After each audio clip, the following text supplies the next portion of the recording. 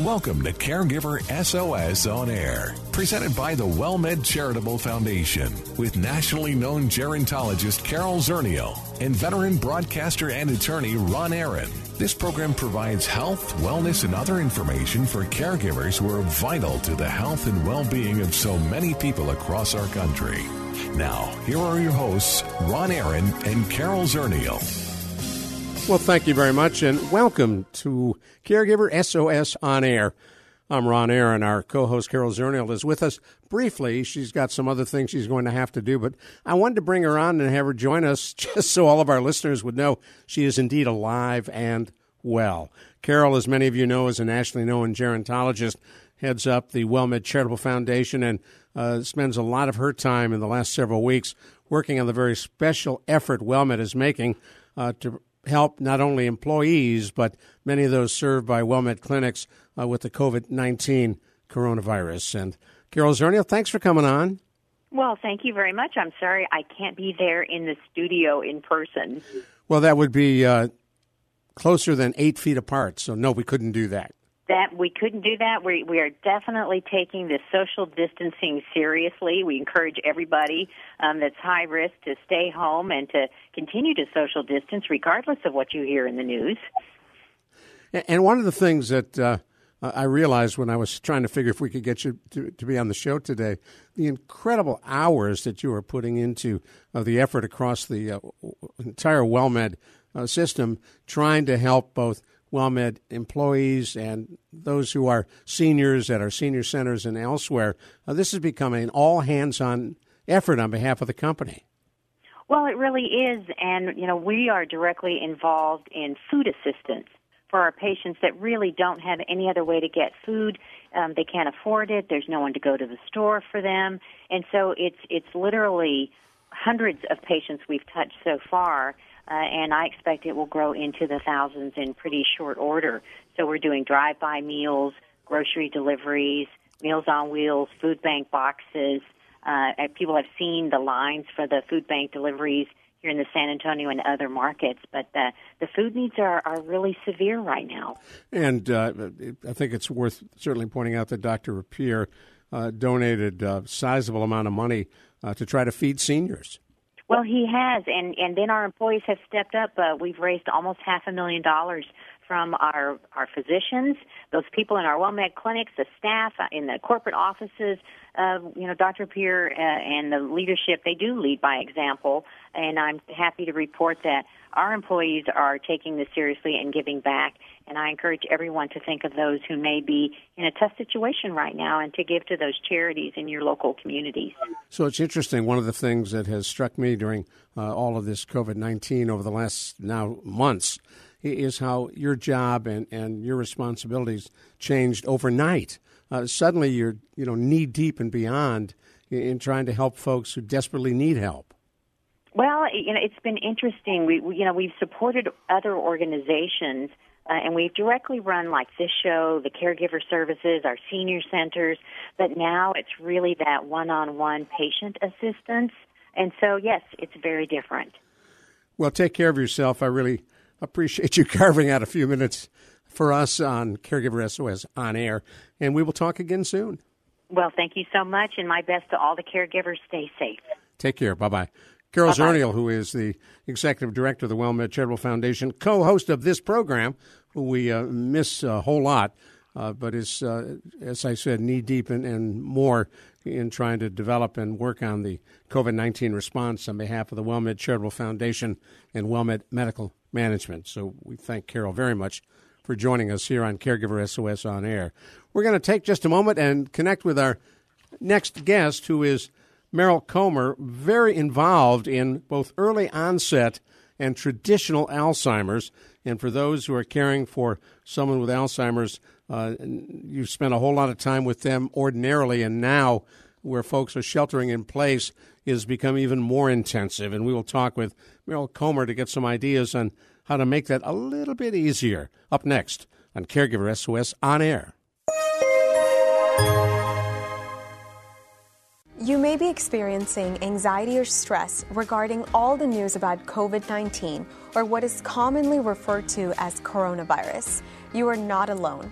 Optum is opening its emotional support helpline, providing access to specially trained mental health specialists. This is a toll-free number, and it will be open 24 hours a day, 7 days a week for as long as necessary. This is a free service. Anyone in need of emotional support is welcome to call. The number is 866-342-6892. That's 866-342-6892. One more time, 866-342-6892. All right, I'm going to be strong. I am not going to open this bag of Doritos that is sitting right next to me here in our Caregiver SOS on-air studios. I am not going to eat those Doritos at the moment, anyhow. Hey, I'm Ron Aaron. Thanks for joining us on Caregiver SOS on-air. We had a chance, if you've just joined us, we had a chance at the top of the show to talk to Carol Zernial, who is our co-host and who is knee-deep and beyond in working on COVID-19 on behalf of the WellMed Charitable Foundation and WellMed Medical Management. So she has been working 12 to 14 to 16-hour days. And in terms of time to co-host this show, she'll be back as soon as we have that nasty virus under control. In the meantime, we're delighted to welcome to our Caregiver SOS on-air hotline Meryl Comer. Meryl is president and CEO of Jeffrey Bean Foundation Alzheimer's Initiative. You have seen her in the news and on the news for a number of years talking about both early onset and traditional Alzheimer's. She has had the misfortune and has learned a lot from it of dealing with both, and we will talk with her about that. She's also the author of Slow Dancing with a Stranger, and the sales of that book, 100%, go to support Alzheimer's research. I'm Ron Aaron. Meryl Comer, thanks for coming on Caregiver SOS on air. Thank you, Ron. Would you pass me the Doritos if you're not taking them? They are with arm's reach, and I am not going to eat those Doritos. That's good. We'll just at keep the talking. moment. That's fine. Exactly. Yeah. So I mentioned that, you dealt with Alzheimer's as a spouse, as a caregiver, both early onset and so-called traditional Alzheimer's. Just your luck, you had to experience both. I cared for both my mother and with the advanced classic dementia, and my husband, who was a physician who got early onset Alzheimer's, and I've been a caregiver for 24 years. So it was at a time, if you go back 24 years, nobody even talked about the disease, and my husband was misdiagnosed about 4 or 5 years. So I have run the gamut of experiences and made a lot of it up, quite frankly, as I went along, because there was a lack of information as well. Now, knowing that you were coming on today, I had teased that I'm sure you have taken a look at how the impact of the COVID-19 coronavirus is affecting caregivers and care recipients in households where Alzheimer's is the disease and the challenge facing many of the care recipients. For the caregiver, it's a 24/7 job anyhow, and now because so many of us have been told don't leave your house, you're in a situation where you may not even get a break for a moment or two. What have you learned about folks who are dealing with the current environment? Well, let me just share how we learn about that environment. I'm with Us Against Alzheimer's as a founding member, and we launched what we call the A-List, which is an online community of people who are either at risk for Alzheimer's, are caregivers, former and current, and that's a body of information because we all have stories to tell, but it's really, we call it data with soul. We really understand what matters most. And let's face it, as you pointed out, Alzheimer's family caregivers are the frontline healthcare workers in their homes. We have already managed isolation. We manage stress daily. So we actually put out a survey on the impact on Alzheimer's caregivers. And some of this will not surprise you, but the biggest concerns were really in the high level of stress, isolation, financial concerns, around 71%, and there were over 800 who responded to the survey, 71% unsure of what would happen to a loved one with Alzheimer's if the caregiver got sick. And this is a big issue. There is no plan B in our country if the caregiver goes down. And, the majority of us are unpaid family caregivers. The other was 82% of caregivers say their stress is higher now than before the coronavirus. And again, we understand why. They were concerned, 74%, about their financial health and their finances, and 37%, because this is an interesting dynamic, the order to shelter in place for their family was creating additional tension about keeping a loved one at home. And 24% said it was hard for them or another family member to be close to a loved one with Alzheimer's 24 hours a day. And that uncovers that quiet, sort of stoic attitude of every family caregiver, Ron, that I've ever met. We just push through without question, and then all of a sudden our family members who are living with us 24/7 say, oh, that's what mom or grandma does for grandpa. So it's an eye-opener for the community. For those who had their loved ones in facilities, there was also a great deal of frustration because they don't have access to their loved ones. In fact, so you had all these dynamics swirling around, which I felt was really quite powerful.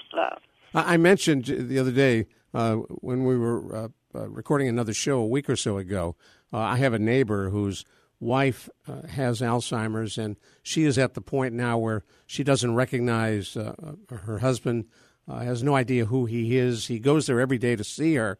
But when they barred him and others from going into the memory unit where she is, and they said, oh, we've got a window she can look out at you. And he said, that doesn't help at all because she has no idea who I am. In fact, looking out a window, seeing a bunch of strangers staring at her is worse than not seeing anybody at all. So that was very unsatisfactory. And you got to love my neighbor. He went to war with the retirement community. He said, look, your letter said that only those who are integral to the health, safety, and welfare of a patient can come in. Well, I am one of those people. I feed her, I dress her, I care for her. And he wanted to let him back in to see her. Well, I think it's important. You either manage the care at home yourself or you manage the institution or facility where your loved one is staying. And, some of the statistics we had that, 33% say that they were more confident about care of their loved ones and relieved that they were in a facility because they didn't think they could manage the care at home. But if you think about your friend, Ron, he is really an unpaid staffer in a facility. He is feeding, bathing, attentive, not rushing feeding. I mean, all the dynamics of why families are there. And I think that point is striking. She would not identify with people standing outside. Correct. And he is, and I'm trying to encourage him to let me write a story about him because it's an incredible love story. They were very close for many, many years, have a couple of children, had a great marriage, and then, of course, she began that long journey that has no recovery in sight. And yet he has maintained that relationship every Saturday for the last decade. He has taken her to the hairdresser to get her hair done.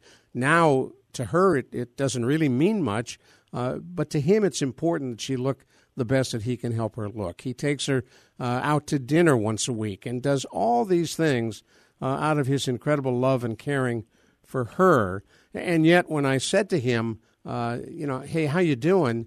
He said, look at me. I am not doing well. This is really tough.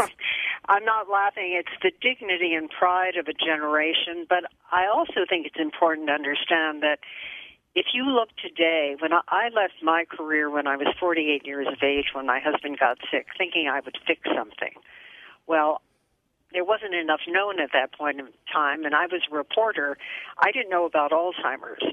When you look back, when I looked back and wrote my book 20 years later, nothing has changed. But the average age of the caregiver is 49 years of age.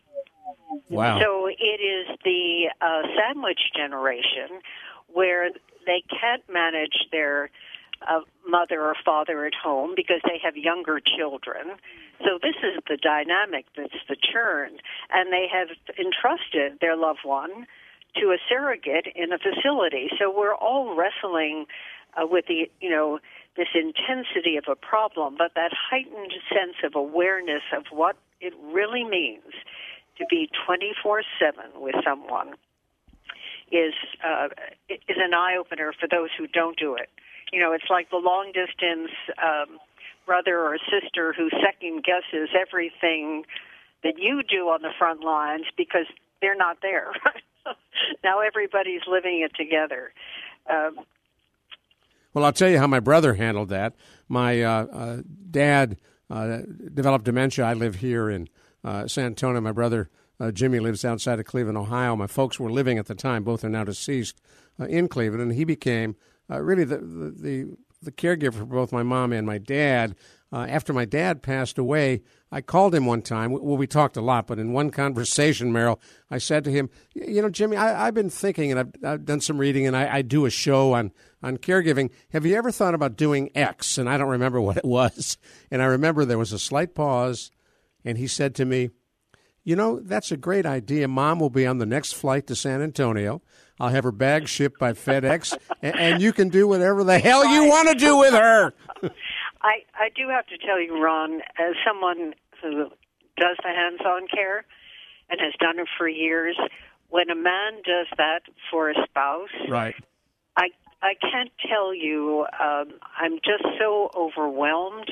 2/3 of this disease impact women both as victims and as caregivers.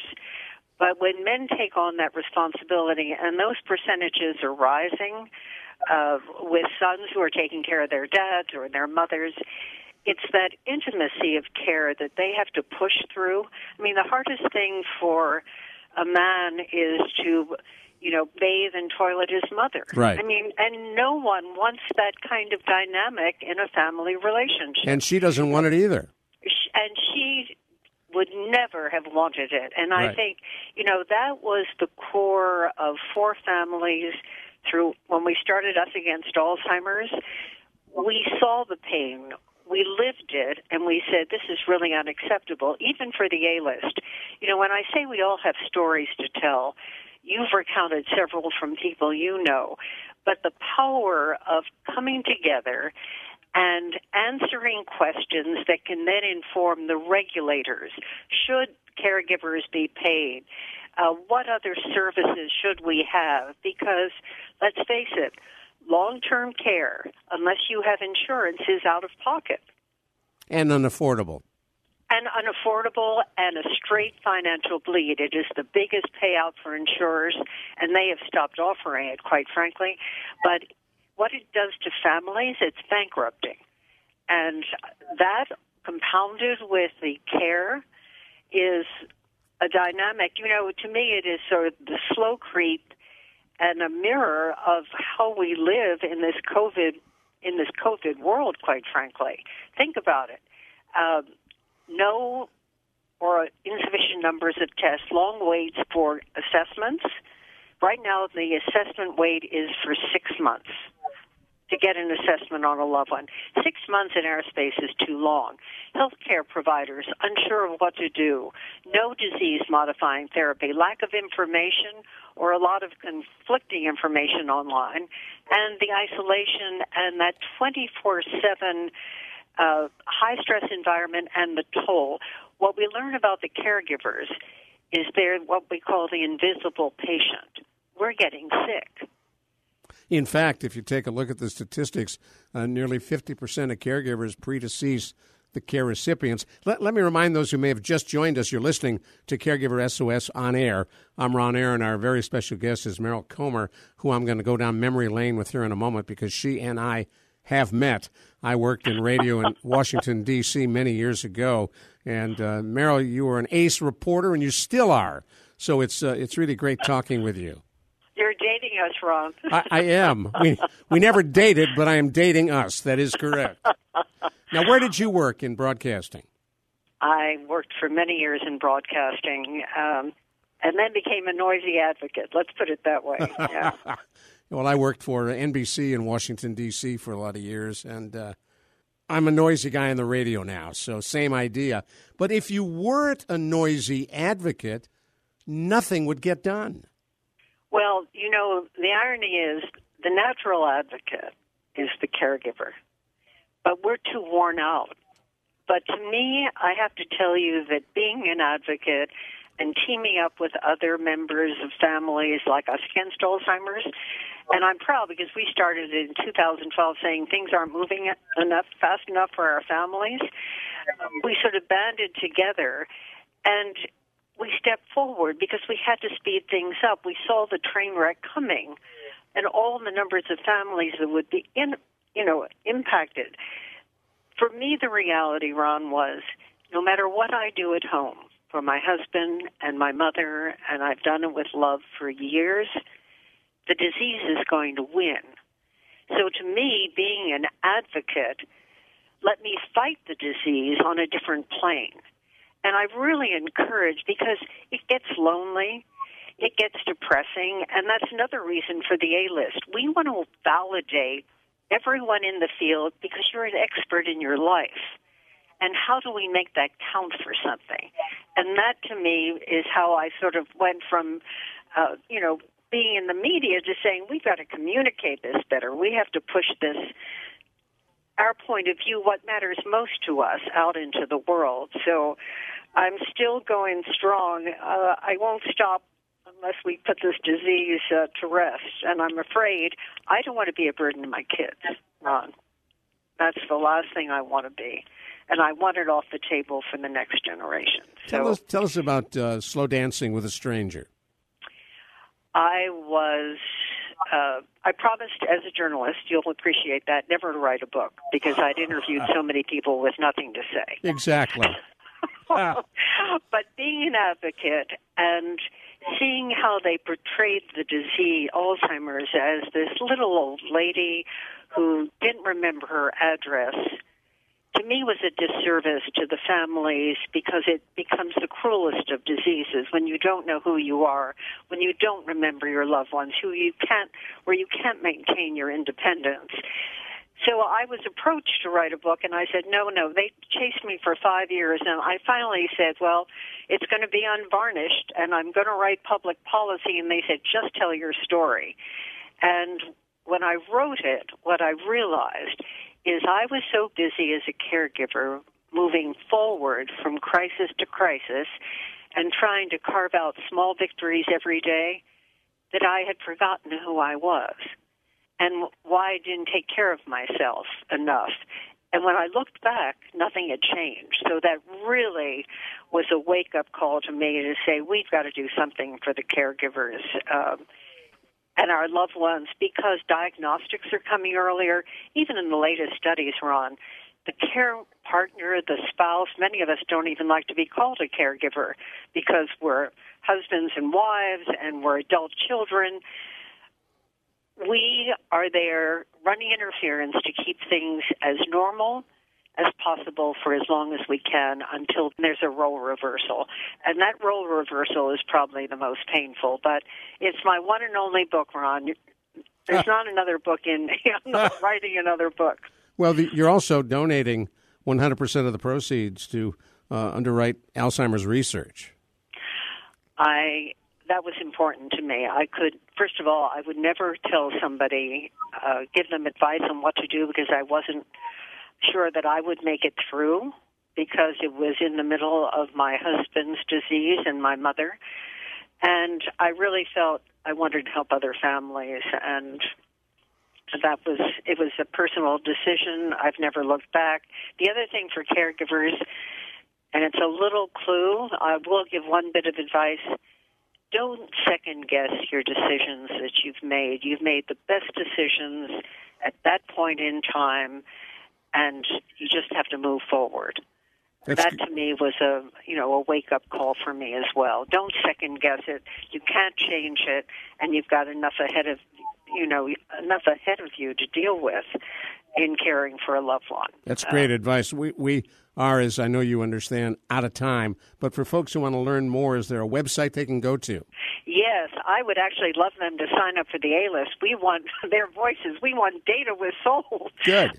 It's the A-List, A-L-I-S-T, the number 4, for research.org. So it's alistforresearch.org. Got to stop you right there. I really, really appreciate you coming on and look forward down the road to touching back with you as we found out more out of all the research on Alzheimer's disease. Thanks, Meryl. Thanks. We'll give you an update. Okay. Bye-bye. You take care. Bye-bye. Delighted to have her on, Meryl Comer. You want to take a look at that book and take a look at her story. Thanks for listening. Caregiver SOS On Air. That's us. I'm Ron Aaron on 9:30 a.m. The Answer. You've been listening to Caregiver SOS On Air, an exclusive presentation of the WellMed Charitable Foundation. We welcome emails with suggestions and comments on this program at radio@wellmed.net. Join co-hosts Carol Zernial and Ron Aaron next week for more on caregiving, improving the health and well-being of caregivers and their care recipients everywhere. For more on caregiving and podcasts of our programs, visit caregiversos.org.